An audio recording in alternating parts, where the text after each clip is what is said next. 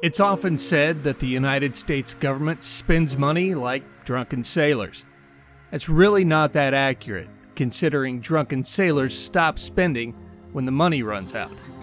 In this episode of Americans for Prosperity's Insight to Action, Adam Millsap, the Senior Fellow for Economic Opportunity Issues at Stand Together and the Charles Koch Institute, discusses America's spending problem, how to solve it, and what might happen if we don't get it under control. Here we go.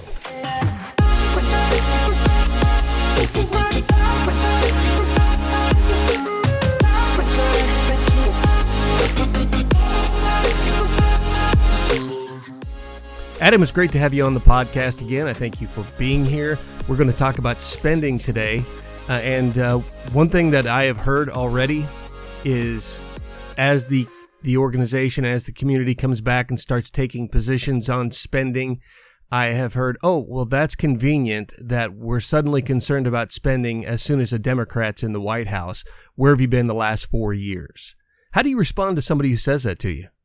Yeah, I mean, the Stand Together community has been pushing back on out-of-control government spending much longer than just, recently. Under the Bush administration, under Obama, then under Trump, and now with Biden being the new president, I mean, spending's been an issue, going back 20, 30 years. So I think that this is not just something new that's going to be happening under Biden, but we were pushing back against out-of-control spending under Trump as well. There's a long argument out there right now. We've seen it. I know Reagan dealt with it, that we don't have a spending problem. We have a taxing problem. We just don't tax enough. We don't eat the rich. We don't go after the rich. We just don't tax enough. It isn't a spending problem. It's a taxing problem. And again, it's a common argument that has been persistent. How do you respond to something like that? I just think that's flat out wrong.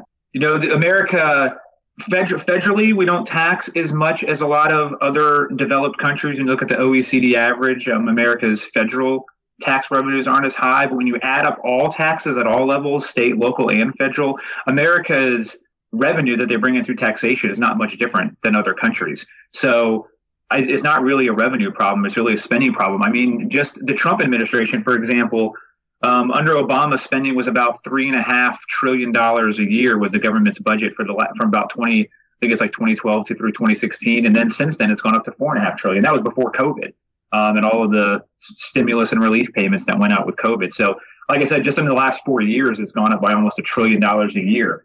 So we shouldn't expect tax revenue to go up that high that quickly, right? So it's definitely a spending issue. So where's the biggest problem that you see in spending right now? When we look at the overall picture, what causes you the most concern? It's really the entitlement spending. So the Social Security, Medicare, Medicaid, a lot of the other social programs, SNAP, food stamps, the spending that can't be lowered through the typical budget process. That's where a lot of the runaway spending is. People get really worked up about things like foreign aid. Why are we sending $100 million to this country to do a study on, some rare fish or something like that? And that's certainly an issue. There's certainly ways that we can cut on the discretionary side, but that's really just a drop in the bucket when we think about how large the entitlement spending is. So entitlement spending makes up like between 60 and 65% of government spending. So almost 2/3 of the federal budget, whereas discretionary spending then is only about 30%. So, like I said, you really need to do something about that 65% to get it under control in order to make a lot of headway. Help me understand what you mean by discretionary and non-discretionary spending. Yeah, so the discretionary spending is like Department of Defense, how much money goes to the Department of Education or the Department of Labor, kind of all of the other things that the government does, highways, how much should they spend on national parks? All of those things are discretionary. They can change those things through the normal budget process. For example, one year they might say that DOD, the Department of Defense, gets $800 billion, and then the next year they decide to only give them $750 billion or $700 billion, right? They can move that number around. Entitlement spending, Social Security, they can't move that number around through the budget process. There needs to be legislation. As people retire, and right now the baby boomers are retiring, a lot more of them. So that's why a lot of the Social Security and the Medicare spending is being driven up. As those people retire, they've already been promised benefits, and the federal government is obligated to meet those to provide those benefits. So they can't just say, oh, we're going to cut Social Security spending by 10% this year because we don't have the money. They can't do that through like the budget process. Now they could pass legislation to reform the Social Security formulas and how the benefits are paid out and how money is brought in, but they can't just say, hey, this year we're going to cut Social Security spending by 5%. So they've actually set up legislation that prohibits people from tinkering with that side of the budget, and it would require further legislation to allow adjustments to be made, and therefore it isn't so much that they can't change it, it's just that there are huge hurdles that would be required to pass in order to change that, and there's not a lot of political capital or interest in overcoming those hurdles. Exactly. It would have to get through. And it's not even something like people think about reconciliation, like you can pass things with only 51 votes. That's how Obama, the Obamacare, the ACA got through. That's how the Tax Cuts and Jobs Act from President Trump got through. But Social Security legislation wouldn't be able to just go through reconciliation. It would need to go through the normal legislative process. And that has a filibuster of 60 votes. So you have to get 60 people on board. So like you said, there's just a lot more legislative hurdles. You need a lot more of a consensus to really make headway on reforming the entitlement side of the federal budget. And right now, there doesn't seem to be a lot of interest in coming to a consensus or in coming to any sort of bipartisan solution. And so that makes it even more difficult with the way it is right now. Any other big concerns of yours outside of entitlements and non-discretionary spending when it comes to spending? Yeah, I think one concern, is also thinking about interest on the debt. So that's another big payment that the federal government makes. We borrow money every year. We run deficits. Our deficits are right now, we're running in like over $1 trillion a year for the next 10 years is what the CBO projects. So there's $1 trillion deficits we have to borrow in order to get that money. And then we owe interest on that. So right now, interest payments on the debt, there's a chance that if interest rates go up, those payments are going to explode. And that's really driving a lot of the growth in the debt going forward as well. So I think that's something else we need to be concerned about on the spending side is the more we borrow, the higher the interest payments are. And there's a chance that, even if interest rates only go up by a percentage point or so, that those payments on the debt become really big and they start crowding out a lot of other things the government spends money on.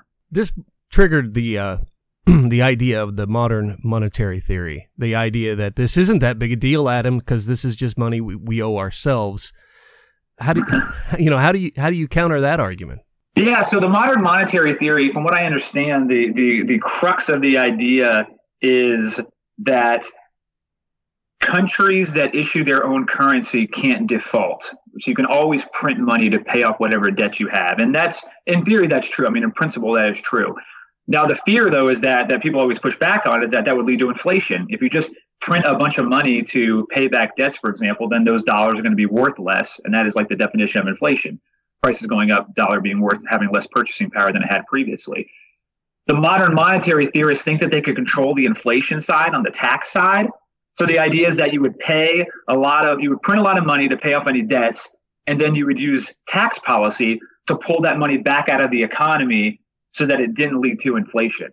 So it's a very delicate game that they're trying to play via printing money and then using taxes to claw it back out of the economy so it doesn't lead to inflation.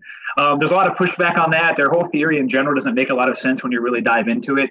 So I don't put a lot of stock or credibility in the whole idea of MMT, and most economists that I talk to and that I read don't either. Even Paul Krugman, who's not someone that I agree with on a lot of things, is very skeptical of modern monetary theory. Has that ever been tried in history? I mean, there's been hyperinflation in history. People have certainly printed a lot of money to pay back the debt. I don't know that anyone has ever had this idea that somehow they're trying to use tax policy to make sure that it doesn't lead to inflation. But anywhere where printing money to get out of the debt has been tried, it's led to hyperinflation and destroyed economies. It sounds like there are people out there who are once again falling victim to the fatal conceit. This idea that they've got the knowledge necessary to dial in all the dials to the perfect place and flip the right switches, and they're just going to plan everything across the country exactly as it's needed and solve all the problems. Yes, I think MMT definitely suffers from that problem. There's a lot of faith in the experts to get these dials exactly right in order to pull it off. And I don't think history or experience, the way we view the world, in theory, that's a very good plan. So how would you define the Stand Together vision then for a spending policy or a spending program on the federal level? I don't know if we want to talk about state, county, or local governments, but when we talk about on a very federal level, what is the vision of a spending plan that would remove barriers, not erect them, and help foster in a society of mutual benefit?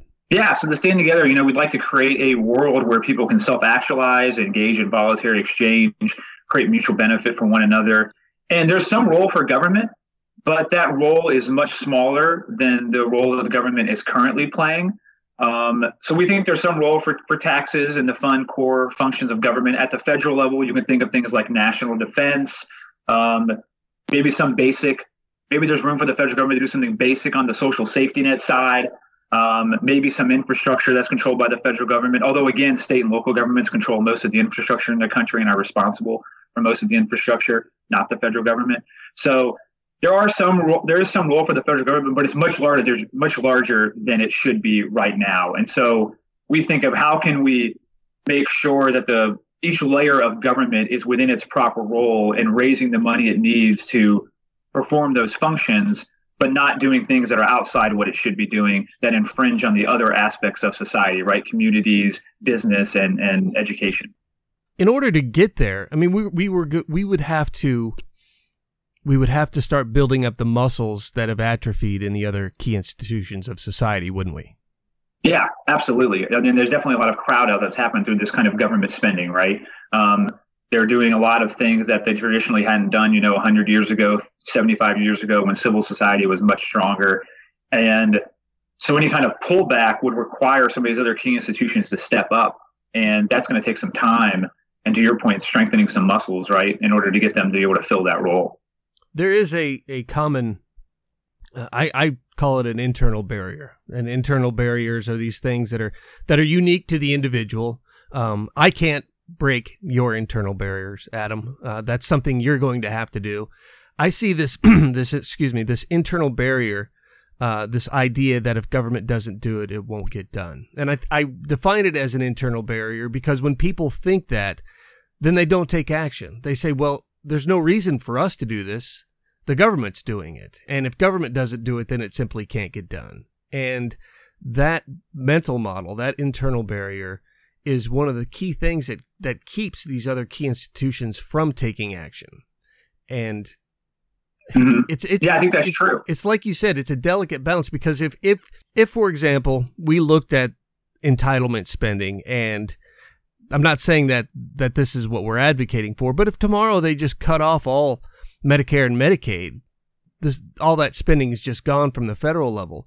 The other key institutions in society, and I include the state governments, they are woefully unprepared to deal with something like that. So when we talk about this vision, I don't know, do you have an idea of what the plan would be like to get to where we want to go?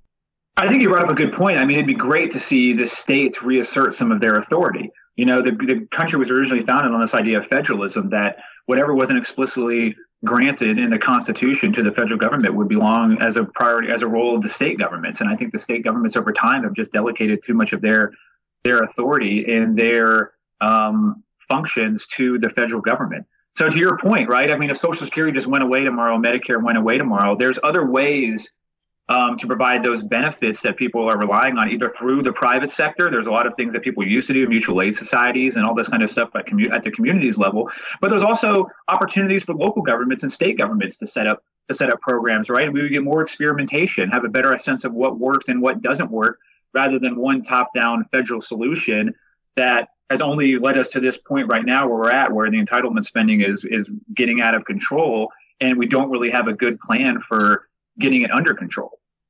One of the most insightful books on this topic, this idea of if government doesn't do it, there's two of them. One is Reclaiming the American Dream, which I recommend that everyone reads. The second one that I'd recommend everyone reads is something called From Mutual Aid to the Welfare State. And this really describes how things used to be, where we had communities. And when I say communities, understand, I don't mean that I'm talking about this local town. I'm talking about groups of people or small organizations, what Edmund Burke would call little platoons, that were taking care of one another and handling these issues, and were eventually crowded out as this mental model of if government doesn't do it, it won't get done takes over. You can see how these solutions would come to fruition and how they could replace a lot of what's being done rather inefficiently by government now. And I think of the old Elks Lodges and the old fraternal organizations that used to take care of one another.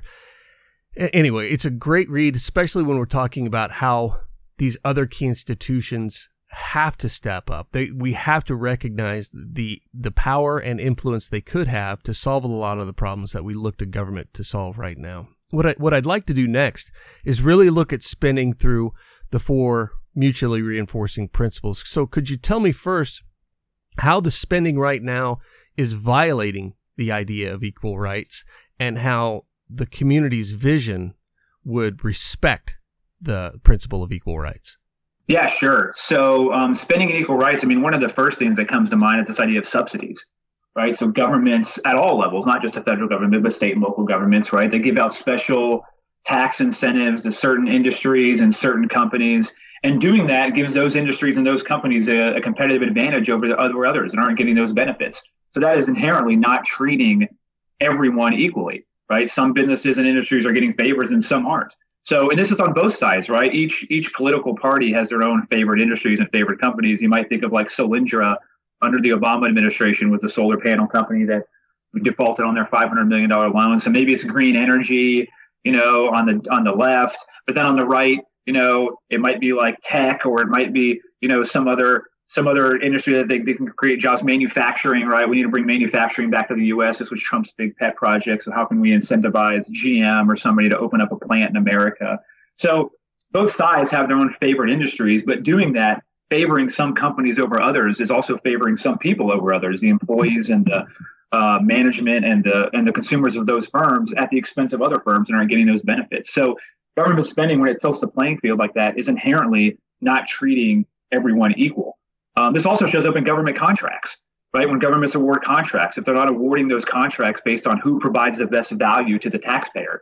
So it's not just the lowest price, but it's who's going to get the job done in the way that's needed, at a low price, right? So you want the value. You want to think of both sides of that. I think too often sometimes we default and say, hey, we want it to be the cheapest, but that's not true. We want it to be cheap and good. So if the government's awarding those contracts based on something other than that again is also not treating people equally. What about the idea that Frederick Bastiat put forward of legal plunder, where we have these these government actions that are taking from one group and giving to another? Is that a form of a violation of equal rights? Absolutely. So, I mean, you can probably have the same thing on the tax side as on the spending side, right? Certain taxes only apply to certain industries. And I don't even know all the myriad levies and fees state and local governments and federal government might be levying on certain industries. But I imagine that there's some industries that pay some taxes and other industries that don't. And whether that's actually direct taxes or it's like certain industries and certain companies can deduct certain things from their tax liabilities that other industries can't, because you got these tax extenders that were even part of the TCJA, like racehorses, where you can deduct that, right? So there's all kinds of these weird little things that government does that, again, inherently treat some firms differently than others, which is, again, a violation of the idea of equal rights that we support. When it comes to mutual benefit, how does our spending vision relate to that? Yeah, so this has to do with the proper role of government, right? Like I said, there's certain things that government can spend money on. We think of like public goods in the economic sense. Things like I said, national defense, a legal system, right? We want a functioning legal system with courts and enforcement agencies to maintain the rule of law and social order. So those things are kind of provide benefits to everyone. So there's some government spending that does enable and enhance the ability for us to provide mutual benefit to one another. But at the same time, when the government's spending money on, like I said, on these favorite industries and stuff like that, that's infringing on our ability to create mutual benefit from one another. It's distorting the economy. So that's when the government's outside its proper role and instead favoring some of its constituents over others. There's also really unseen forms of the violation of this. That one thing that I point to often when it comes to this idea of mutual benefit when it comes to spending is the idea of toxic charity in the form of foreign aid. A lot of people don't realize how damaging foreign aid actually can be to another organization or another country. Yeah, I think that's absolutely true. Chris Coyne, he's an economist at George Mason University. He's written a lot on these kind of topics about foreign aid. And William Easterly, who is an economist at NYU, he has a book called The Tyranny of Experts and the White Man's Burden. So again, I recommend those to your listeners. Good books to show the downside of foreign aid and how too often we allow our middle class, our America's a very rich country, right? And we allow our preferences for how we think the world should work to influence the kind of projects and programs we support in other countries, even if those aren't the right programs and projects for those particular countries, right? We're not considering the local context and the local knowledge that those people have. So yes, foreign aid can violate other countries' ability to create a system of mutual benefit. And we've talked about Easterly's book, The Tyranny of Experts. It's a fantastic read. And it really goes into the idea that when you bring these experts in, they often just care about results. They don't so much care about equal rights. And and so you see pretty stark violations of and not even good results. No. Not even good results. They don't care about the results in the sense like, oh, are people finding more jobs, or oh, are incomes going up? They care about results in like, oh, we started this business, or we handed out 1,000 tractors, like really like mundane kind of results. Mm-hmm. And you see that when you see these actions go into place, not only, I don't want to make it exclusive about foreign aid, when you see actions taken in the United States that violate equal rights, that go against mutual benefit, that has a profound impact on openness, because we do not see the sharing of ideas. We don't see the sharing of materials. We see a lack of transparency and openness, and that openness really stifles innovation. Because if you're going into a situation and the government is doing something that makes your business impossible, if the government is supplying an abundance of grain, it makes it kind of hard to be a farmer and ask people to pay for your stuff because they're getting it for free over here. So spending, when it does not respect equal rights, when it does not allow for a mutual benefit, can you go into some ways that it just really impacts the ability for openness to thrive? Absolutely. And also, again, this comes back to how government spending, how they award dollars, right? I mean, the government spends a lot of money on a lot of stuff, and they can use that spending power to influence the way people think about the world, right? What we wouldn't want to see, like you see in a lot of other countries that are a lot more crony, places like China, for example, right, where government contracts are awarded to people who support certain political positions, right? So certain political parties. And if you don't toe the party line, or if you don't believe in the right things, then you're going to be left out, right? You're going to get extra taxes levied on your industry or your company. You're going to find it hard to get permits. You're going to find it difficult to win any of those government contracts to build the new bridge. And so luckily, I don't think that's a huge problem in the U.S. yet, but that's a way that government spending can kind of clamp down on particular ideas and make society less open. I mean, you could see something in the U.S. like, it would be terrible if the government started awarding contracts to people who, thought abortion should be legal or not legal, right? So your particular views on abortion impacted your ability to start a business. That would be bad. Or if people only got contracts if you were a Democrat when the Democrats were in charge, and all the government contracts were awarded to Republican firms when Republicans were in charge. That would also be bad.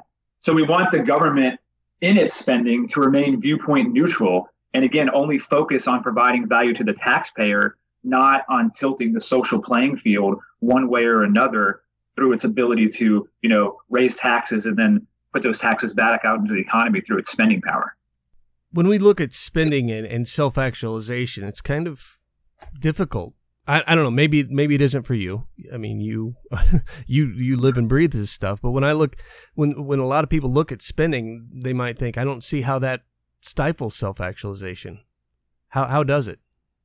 I just think you brought up a good point with your grain example. When the government spends money on legitimate functions, like I said, rule like a court system, a legal system, national defense, and the kind of things that we expect government to do, and maybe government can do best, it's fostering a society that enables mutual benefit and self-actualization, right? But it can also crowd out things, as you brought up before, with civil society.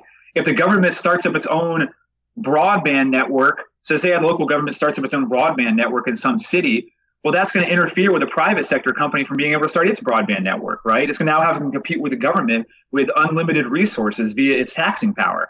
So it's preventing the person who wants to provide broadband in a private setting in the private market from self-actualizing. So if the government, to your point about the grain, if the government's dumping a lot of grain onto the market, then the farmer is now trying to compete with this huge government entity. And it's very difficult to self-actualize when you're competing with a government, especially a government as large as the U.S. federal government, that can harness all of those resources. So we don't want the government to try to provide goods and services that other institutions can provide. And when it does that, it's necessarily going to nudge the private actors out of the way and prevent their self-actualization from occurring. Well, how would you react to someone who says that this government spending is actually allowing for self-actualization? Because I've heard the argument made that if we have a government-run healthcare system, then people will not be locked into their jobs because they get their health insurance through their employer, and therefore they'd be able to pursue careers that they find fulfilling. They'd be able to become painters or poets or do what they want because they have this ability to seek their own fulfillment. Yeah, I mean, I would argue that might help some people self-actualize, right? The people who benefit from the government provided insurance. And again, I think a lot of people wouldn't benefit, mainly because I think the quality would be much poorer. And I'm not sure people have really realized that yet. We can go read about the NHS some other time. But again, you're nudging those private providers out of the way. You're preventing those other medical professionals from self-actualizing. So again, the government has a role of maintaining an orderly society through, like I said, the legal system and things like that, and enabling people to self-actualize. But it shouldn't be trying to nudge weasel its way into particular industries and nudge those other providers out of the way and prevent them from providing a better product and a better service. So I'm just not very sympathetic to that argument. And I also don't think it's within the proper role of government to become a kind of a jobs program to enable people to self-actualize, right? People have their own version of what the good life is, and they should be free to pursue that. And the more government gets involved, the more it limits what that version of the good life can be. It's important to remember that, again, I quote Bastiat and Thomas Sowell repeatedly on this podcast because so often what they taught relates to what we talk about. And Bastiat said, whenever there's an action, whenever there's a policy, there are two sets of consequences, those that are seen and those that are unseen. So when you have a policy that goes out and creates something that allows for some to perhaps self-actualize, you have to ask yourself, how is it impacting others? You have to look past step one. You have to look at the unseen. That's that which isn't talked about very often. And Thomas Sowell would also argue that there is no solution. You are not going to find a solution to this issue. You are going to find a set of trade-offs. And the key thing is to pick the set of trade-offs that is least damaging and most beneficial. And understand that you will not find a policy that everybody benefits from unless it's something like, I can't even say that. If you say, what we're going to do is have a government that respects rights and secures them, I think that's probably the best way to go with the best set of trade-offs. But it's that recognition that there are no solutions. There are only trade-offs. Yeah, I think that's an important thing to remember. That's a great point. I mean, Thomas Sowell is spot on when he said that, and I think that's something that all of your listeners and all of us within the Stand Together community should keep in the forefront of our minds whenever we're thinking about policy. That there are no solutions, there are only trade-offs. And I think also we have a particular worldview, right, where we think there's a role of government that it shouldn't infringe on, even if in some utilitarian sense you might say, oh, the costs are greater than the benefits, right? But there's a long term. It's not only it's the seen and unseen consequences of the immediate term, but also what might happen 50 years down the road, what might happen 100 years down the road. And so even if something looks like it solves the utilitarian calculus in the present, what does it mean to give government that power or allow them to do that, take that action? What does that mean 100 years down the road? What kind of door have we opened? And might we come to regret opening that door, generations down the line. So I think it's always to remember to keep that long time horizon in mind as well. Well, now you're just channeling Henry Hazlitt. Now you're just saying that, and you're spot on. You can't look at what happens to a particular group at a fixed or set point in time. You have to look at the impact of all groups over an extended period of time. Exactly. Well, is there anything about spending that that we need to talk about that we haven't touched on yet? I think this has been great. I mean, I'd just like to remind your listeners, that spending is definitely a problem, and it's something that we should all be concerned about.